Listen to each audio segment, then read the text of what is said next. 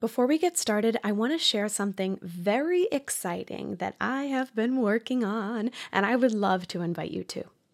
Here at Mamas in Training, my goal is to create community. As a mama in training myself, I have learned that in order to get through this motherhood thing, community is key. So I have decided to create just that. Mamas in Training Premium will be launching at the end of the summer. This will be a monthly membership where you will get on-air shoutouts, ask me anything, special opportunities to meet future and former podcast guests, and most importantly, a monthly online Zoom support party with me and the rest of the members, all for the whopping price of $7 a month. Basically, a venti latte at Starbucks.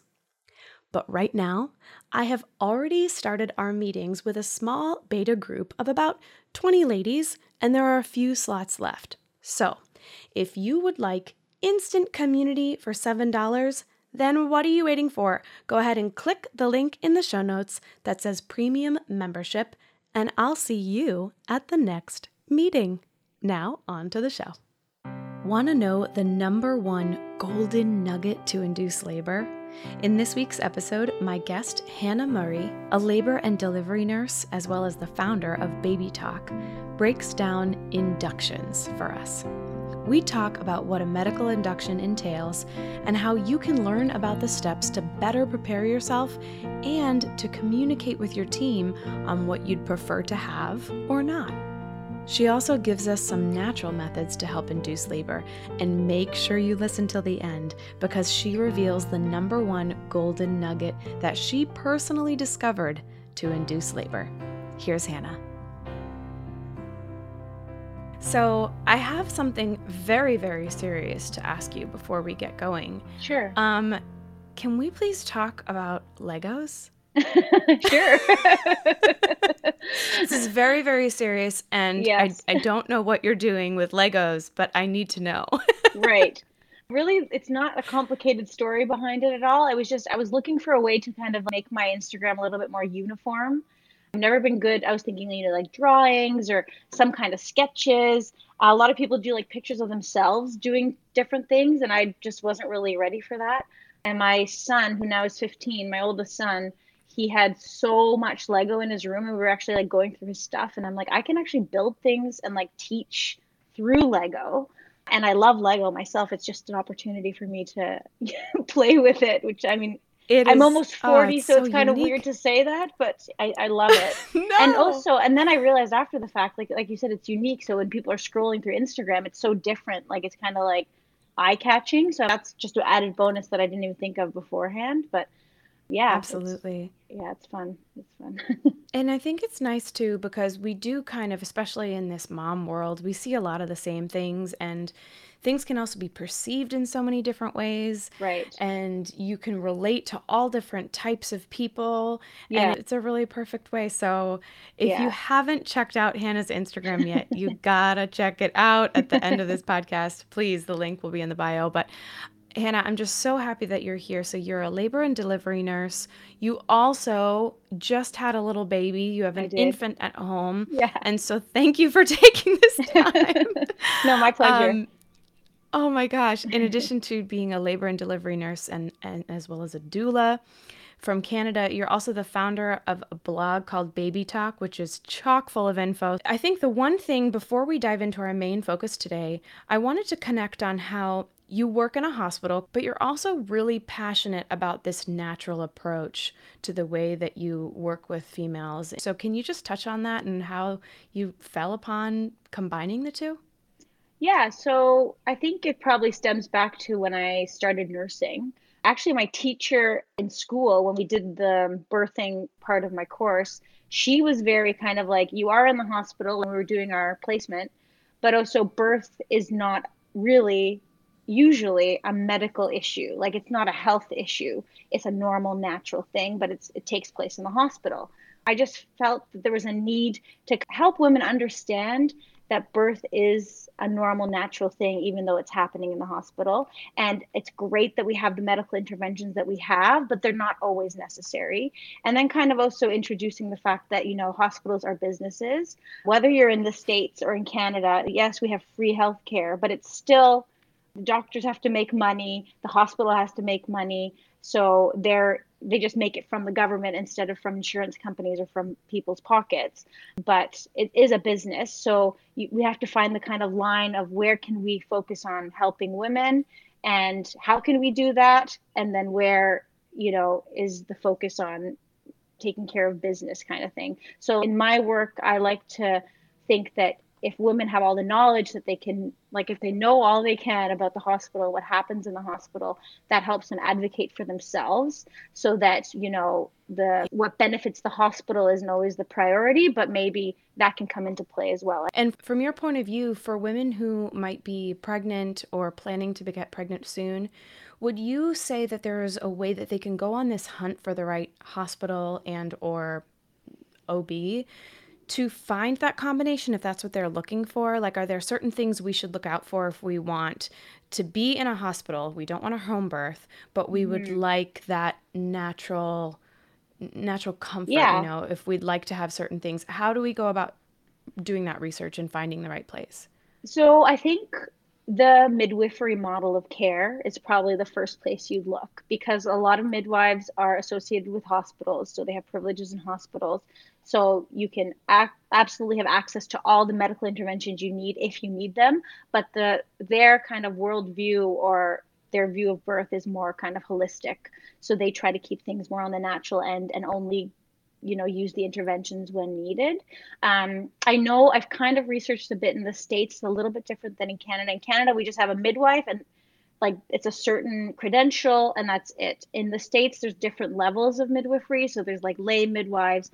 There's, I think, kind of what's the most equivalent. So to my understanding is the certified nurse midwives, because they are nurses first, and then they kind of add education and they're midwives, and most of them work in hospitals. So that would be kind of my go-to. If you don't have midwives in your area, just, interview doctors. Like it wouldn't be a bad idea to have kind of a birth plan written out, kind of what you're thinking, even if you're not even pregnant yet, there's nothing wrong with that. Yeah. Take it to your first appointment and kind of gauge, just look like, what's their reaction to the things you're saying? You can tell right away. And some doctors might just say, oh, you're better off with a midwife. I don't do this. Or the other thing you could also do is ask about their induction rates, ask about their C-section rates. And if they are high, and high is like the average for Canada, I think is around 26% C-section. I think it's a little bit higher in the States, maybe around 30. So if they're above that number, then definitely interview a few other doctors before actually committing, just because if their C-section rate is higher, it's more likely that you might have more interventions that might lead to a C-section. Kind of a side note, just because it'll probably come up as we talk, I don't think C-sections are bad. I've actually had 3 C-sections. I have nothing against C-sections. When they are used in the wrong setting, so when they're not necessary, is when the problems start arising, for convenience sake, for scheduling. And the women sometimes don't even know that that's a thing that actually happens. And they can kind of be, I don't want to say duped into it, because I think women are smart and they, but in a sense, they kind of feel pressured into, going there. Absolutely. Yeah. Well, I was just going to say, I think what happens mostly is, and this is sort of the intention of really having this podcast and trying to do my best as not an expert, but as an aspiring future mom, to learn about all the options and what you do have control over. Because I think if we don't do that work ahead of time, then we just go to these doctors and assume that what they're going to tell us is the best. And ideally it is, but also, like, I have a friend who, her doctor had Christmas vacation coming up. So do you think she got induced? Because probably, otherwise he had to go. She sure did. Yeah. So I think that's the really good point that you bring up, is just, first of all, getting clear and doing the research on what it is that you want, bringing that to the table when you're doing your research. And I love that idea of really interviewing the people that are going to be taking care of us. Like, it's not whether they'll take us and all that, like, interview them just like you would, your broker for a house or anybody, really. Yeah, if Um, anything, this is probably the most important hiring you're going to be doing in your life, because totally. this is the birth of your child, and we should never take that lightly, because your experience and how everything goes is going to affect the way that, you parent, and it's a profound moment in your life. It's a time you never forget. So very important to, choose the right provider, definitely. Well, Yeah. I just had a moment of deja vu. So I'm going to take that as we're in the right place and we're delivering the message that we really need to deliver today. So Yeah. thank you for that. So No that's a worries. perfect segue into what I really wanted to talk with you about today because as I mentioned to you before we started recording, I could interview probably you alone for a whole podcast just about all your topics that you cover. It's unreal. But one thing that really stood out to me in your blog, Baby Talk, was this conversation that you bring up twice about inductions.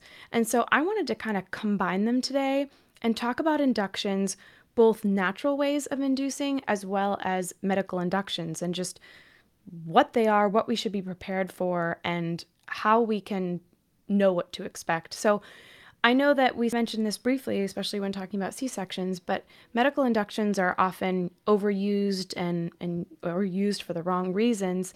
You mentioned in one place that I read that you said you see women who are being induced because either their doctor said they could or should, or because they're done being pregnant. So before we kind of dive in, what are your thoughts around how women can really prepare themselves to know, when they should advocate for themselves or when it truly is the right time? Yeah, that's a great question. And I think I kind of need to start this conversation. I don't know if you've heard about it, or you definitely might have seen it floating around, but there was a study done a few years ago called the ARRIVE trial, which is about whether, because it was always the thought that induction is more likely to lead to C-section, especially in first-time moms. So they did this study on whether that is actually true or not. And it's a really big randomized control trial, which is the kind of gold standard in medicine. And the results from that showed that it was actually safer and better to induce at 39 weeks. And it doesn't lead to increased C-sections. That was kind of the main bullet point of that. There are critics of the studies, but overall, a lot of doctors are taking it kind of as like, okay, this is our rationale why it's okay to offer kind of non-medical inductions at 39 weeks. And I kind of don't really have an opinion on that. I think, like, I'm very natural minded. So in my mind, it doesn't really make sense, because you think, isn't it more normal for your body to just do it on its own and not have to have that medical Right. intervention? But I feel that since so many doctors are offering this, and a lot of women actually do want to have an induction at that time, because they're feeling very heavy and it's been a long pregnancy and they want it to be over with. I think if we can kind of educate on the fact of what you can expect at that type of induction, um, rather than kind of judging it and saying, oh, it's completely, wrong to do that, because you know, that's not helpful either, because we're kind of alienating and isolating those people that want to have inductions at that time, right? So your question was whether how we can know whether, it's actually time to have that induction. Well, I think have a really good in-depth conversation with your provider. Unfortunately, the way that OBGYNs work now, and it's not their fault, is that they're very short on time usually. So oftentimes the conversation is just, we need to induce you now. You can go to the hospital tomorrow and start your induction. And then, women will be like, okay, let's go. But there's no information. Many times I've had patients who come to the hospital, they come to triage, like, oh, my doctor said I could come get induced. Oh, why are you getting induced? I don't really know. And then you have to kind of start the teaching from there. Right. It's not uncommon. It happens.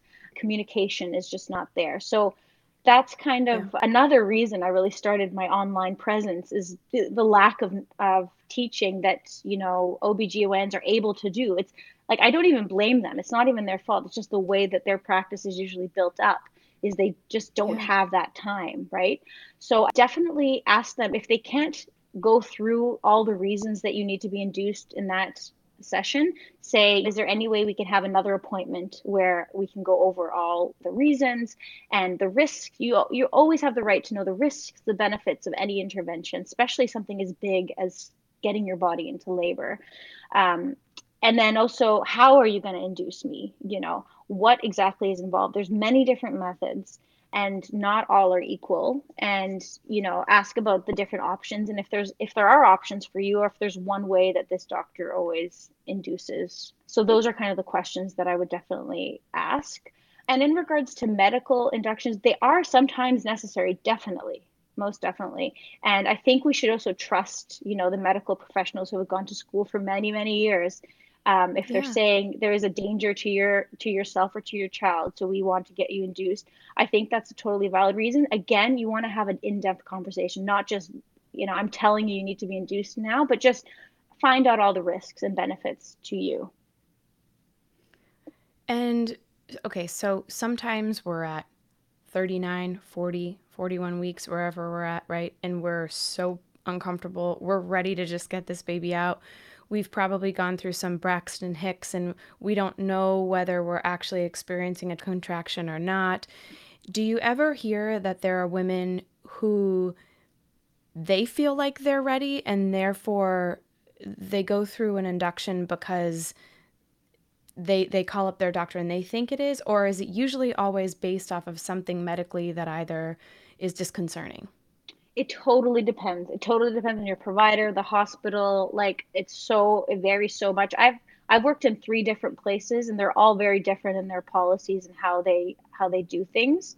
So one of the places I worked, it was very common induction, whether medical or we call it social, where the woman is like, I'm done, I want to be induced, were pretty common and happened very frequently. And then I worked at another place where they actually mostly don't do social inductions, like, ever. It's very kind of against their, I don't know how to, maybe they're not really their policy, but it's just not something that the doctors there do. They don't like doing social inductions. They just do the medical induction. So it totally depends. Again, this is, when you're choosing your provider or your hospital, if you have a choice, those are the questions to ask. Definitely. What is the Bishop score? Can you talk to us about that and Yes, how that might definitely. help us? Yes, for sure. So the Bishop score is definitely something that has been designed, not always used, to find out whether your cervix or your body is ready to go into labor. And then there are certain methods. So the higher the score, the more likely it is that the induction is going to be successful and go very well and smoothly. And there are certain things that can be done to make your Bishop score higher. And so this is something I actually learned in a job, because you learn it on the job as you go. The more patients you take care of, the more you kind of understand how things work. And so in this particular job, they always make sure before they actually start the induction with oxytocin, Like that your the medical induction we're talking about. exactly, they make sure that your Bishop score is very high. They're not going to admit you or start anything like until your Bishop score is high. And this process works very well. And this particular hospital has an extremely low C-section rate. And I think that is in part due to the fact that they wait. Why? Yeah. They do things to the cervix to make sure that it is favorable before actually doing the induction. And so basically the Bishop score is based on, now you're testing me if I actually remember, but it's based on a few things. Well, to get the actual facts, I'll put the you have a printable of it in your yes, I do. Yeah. On your stuff. Yeah, so I'll put that in the show notes. People can get awesome. The real ones. I'm putting you on the spot, but perfect. No, that's okay. It's good. It's a good refresher, especially on mat leave. It's a good refresher. So basically, exactly. Your cervix does more than just open up. That is something I always try to tell people when they're think they're in labor, they're wondering whether they're in labor. It's not just about the dilation. That's all we hear on, media and stuff. It's like, oh, I'm 2 centimeters, I'm 3 centimeters. There's way more that your cervix does. So it needs to open up, yes, but especially first time moms, it needs to thin out. So basically your cervix is like a tube. It's like, just imagine maybe like a 4 centimeter, I don't know what that is in inches, but like a 4 centimeter long gardening hose, basically. And it's kind of like a tube, and your baby's head is like right on top. And it's holding your baby's head in there. And it's supposed to do that while you're pregnant. But then when you're in labor, it's supposed to thin out. So it becomes completely like paper thin, like a paper. So it goes from being like a thick tube to like a thin paper.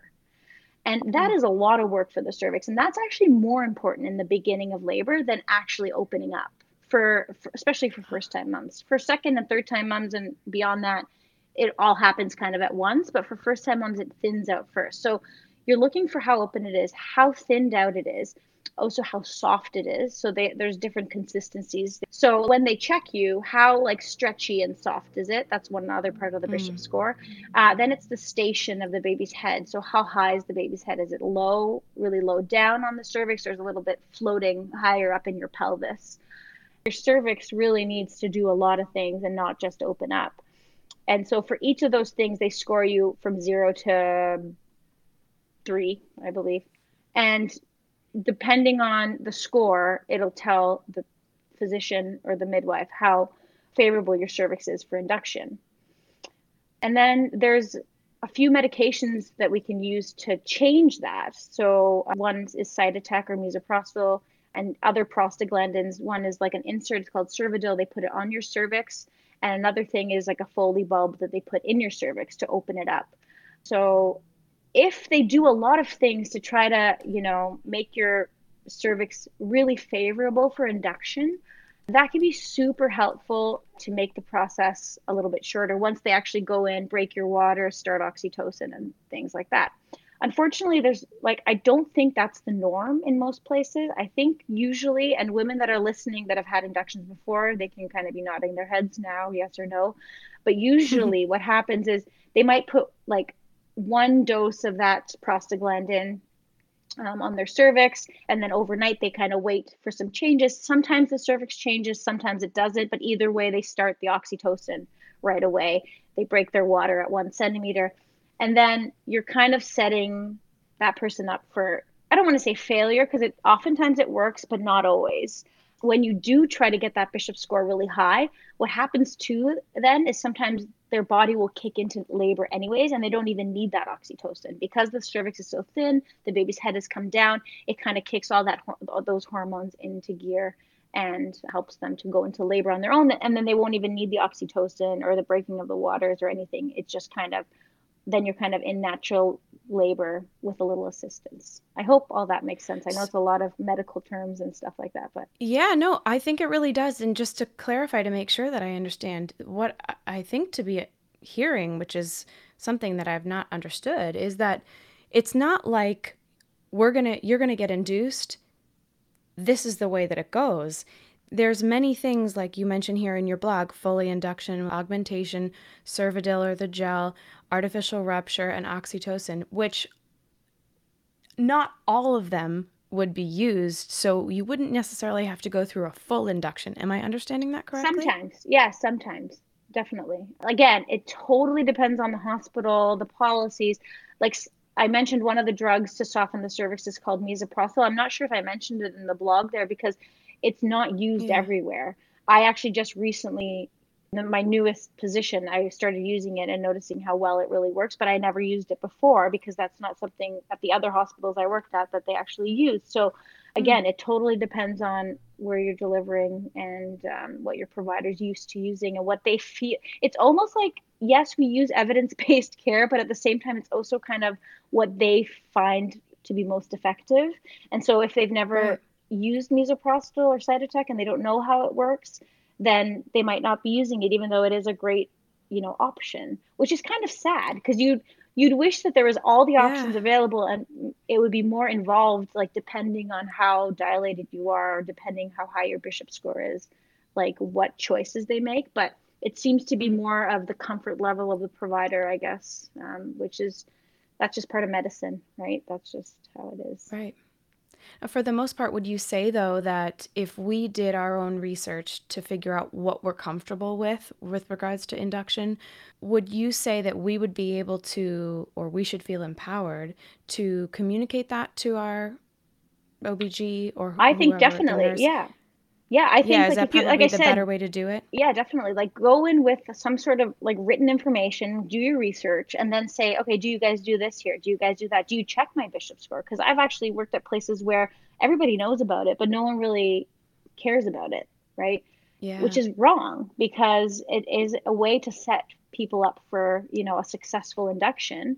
that's why I have this printable. It's because like all doctors know about the Bishop score. It's not like they don't know, but it's kind of like a reminder to Right. them, hey. And I think it's also helpful, you know, the doctor that you go to might be used to just being able to tell their patients kind of what to do, like what you were talking about in the beginning, and they just go for it. But if you come in with, so much research and like, I really want to do this, that, and the other, that will help. It'll be a light bulb moment for that doctor saying, hey, it might be not a bad idea to help these women get empowered to ask questions and get informed. And that Right. might change their practice in a way. So don't be afraid to ask questions. What's the worst that can happen? It's going to be a no, like we don't do that or whatever. And like Exactly. if that's something you really really want, if you're able to, see if you can find another doctor. It's never too late to switch providers too.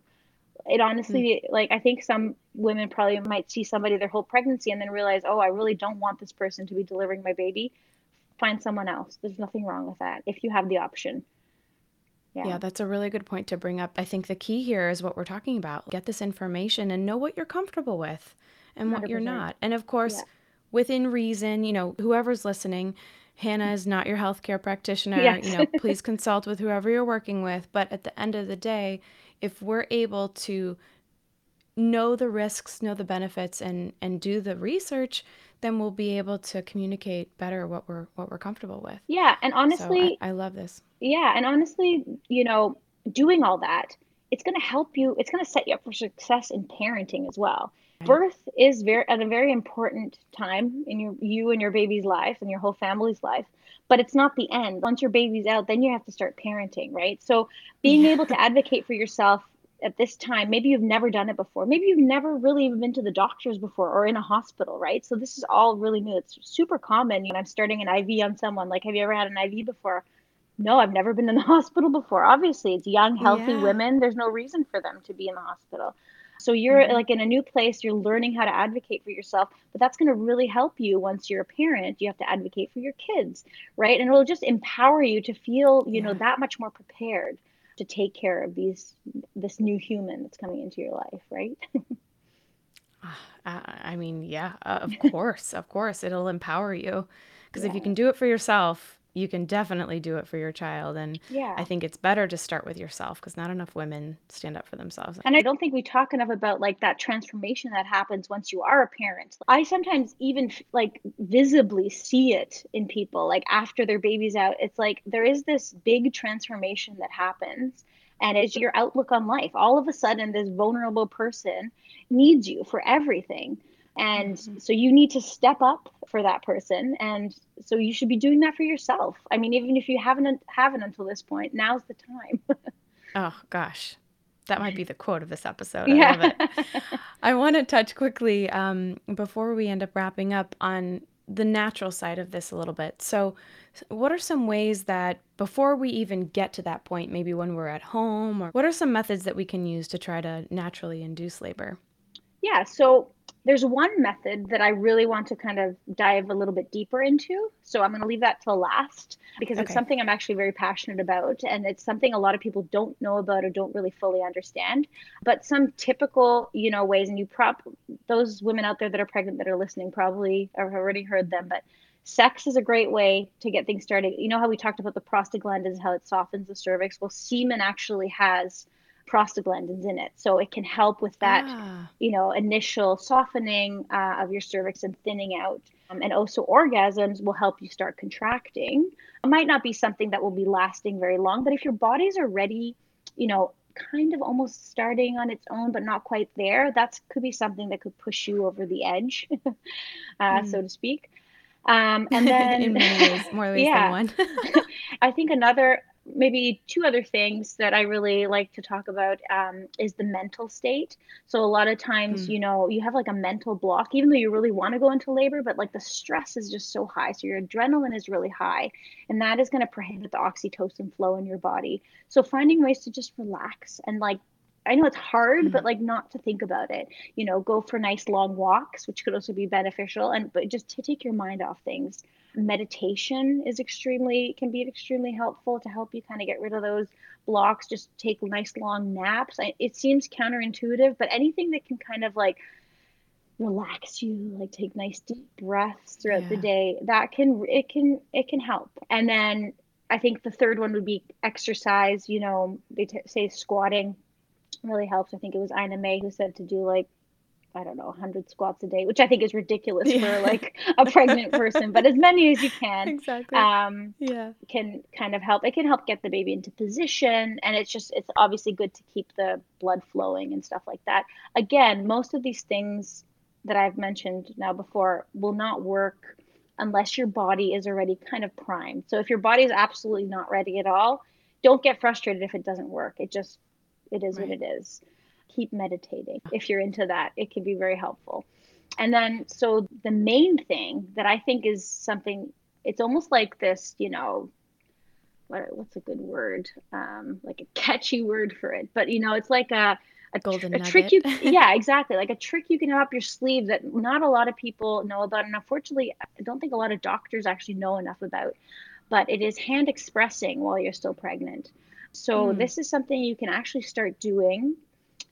Talk to your doctor about it, because some of them have some reservations whether, if you're not a candidate. But I feel like once you're full term, so after 37 weeks, and you're planning on having a vaginal delivery, you want contractions. So as long as you want contractions to start, this is a really great way. So basically, hand expressing milk.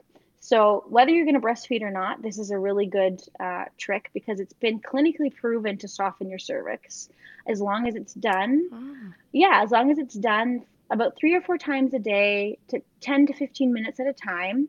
There's a certain technique. I actually can send you a link on how to yeah. hand I'll put it in the express, show notes. a really good Yeah. link. It's not my video, but it's a video that's a doctor. Her name is Jane Morton, and she focuses on antenatal hand expressing. And she's done lots of research on it. And basically, you hand express. It's not about how much milk you get out, it's about just the act of hand expressing, which stimulates kind of mini contractions in your uterus, which helps to soften the cervix. And it's been shown to help women go into labor sooner. It's like clinically proven. In the past, I Mm, think pumping has been recommended, and there's nothing wrong with pumping, but apparently the act of actually touching your breasts and nipples, it will stimulate more right. oxytocin flow in your body, and Well, is because I've is heard of helpful. actual just nipple stimulation, but if Yeah. it's you take it to that other level, then it's both of Yes. them combined. And there's an amazing, if you are planning on breastfeeding or giving your baby colostrum, pumping, there's a huge benefit to this as well, because you are going to be able to collect some drops.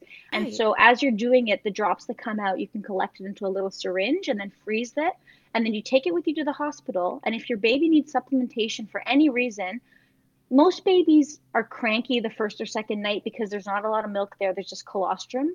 So even just as a Mm-hmm. little top up, so that if you want to avoid giving formula, this is a great way to do it. And the reason I'm like even more passionate about it now is I've only done it with one of my I have 3 kids, and I only did it with this last one.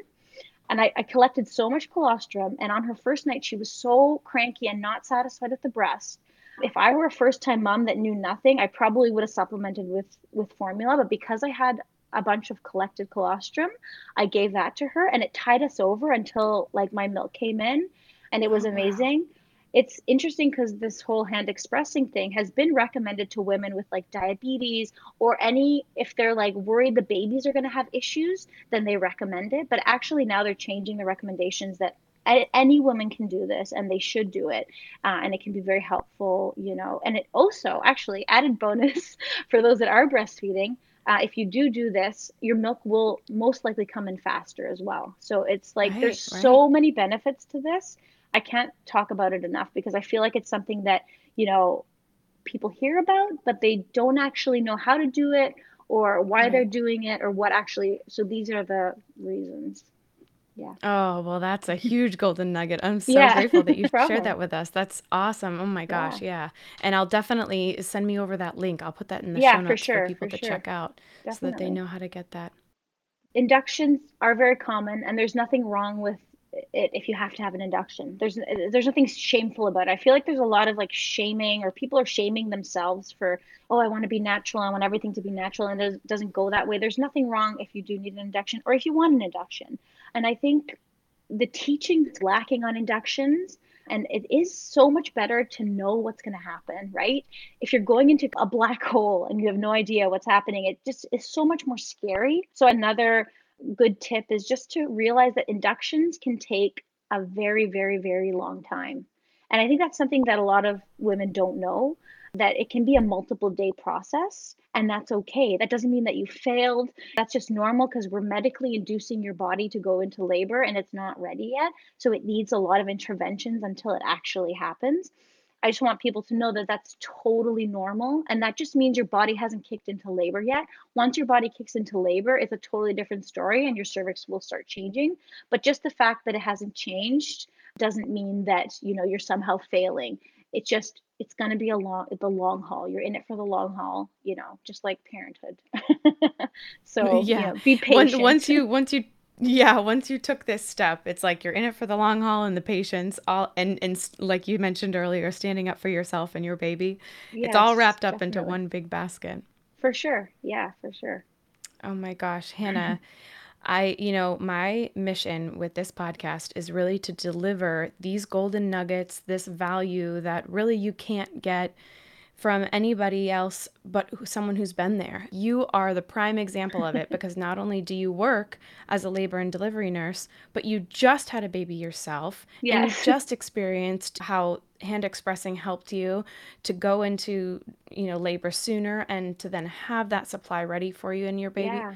I couldn't be more overjoyed. And I really, really encourage anybody who's listening to not only do the research, take the advice that Hannah's given you, but then also go ahead and follow Hannah and check out everything that she has, because any way that we can educate ourselves, just like open your mouth and drink water from the fire hose, we're going to take everything in and let go of what doesn't serve you. But today I feel like you have served us big, big time. So where can our listeners continue to get more of you and see you and what you do? Yeah, so my main spot on social media is babytalk.birthnurse. That's where I hang out most of the time. And then I have the blog, which I have written tons and tons of articles. It's babytalk.life is the URL for that. Lots of stuff on breastfeeding, on bottle feeding too, on inductions, on mental health, on birth. I am kind of on a little hiatus. I've gotten a bunch of people to take over my stories just because I found that it was very overwhelming with a newborn and a toddler at home. It was more than it's interesting because with my toddler, with my toddler, when he was a baby, he was so different. He would just I'd breastfeed him, he'd sleep, breastfeed and sleep. So I was working a lot while he was sleeping and it was not an issue. And then my oldest son is, he's a teenager, so he wasn't bothering me really. But this time around, I have a much more needy newborn and the toddler as well. So I realized, okay, I'm in over my head. I'm going to ask some of my friends. So it's been really interesting, actually. If you guys go on there, I've had a bunch of takeovers from all different healthcare professionals. And definitely, if you don't see my face on the stories or any new posts, it's just because I'm on a little bit of a break, but I am going to be back soon. Well, thank you with all of the things that you have juggling that you were able to carve out some time with us. I'm really, really appreciative of it. And I can't wait to hear what people think of this episode. And oh gosh, same. I'm going to definitely be sending you some updates with what people say. So sounds good. Thank you so much, Hannah. Look forward to connecting again. Thank you so much for having me, Jess. Okay, take care. You're welcome. If you enjoyed the show today, be sure to subscribe so you don't miss an episode. And leave a review on Apple Podcasts so I know how to better serve you. I'd also love for you to join our community of Mamas in Training on Facebook. You can find me at Mamas in Training on Instagram and at mamasintraining.com. For Mamas in Training, I'm Jessica Lorien. We're in this together.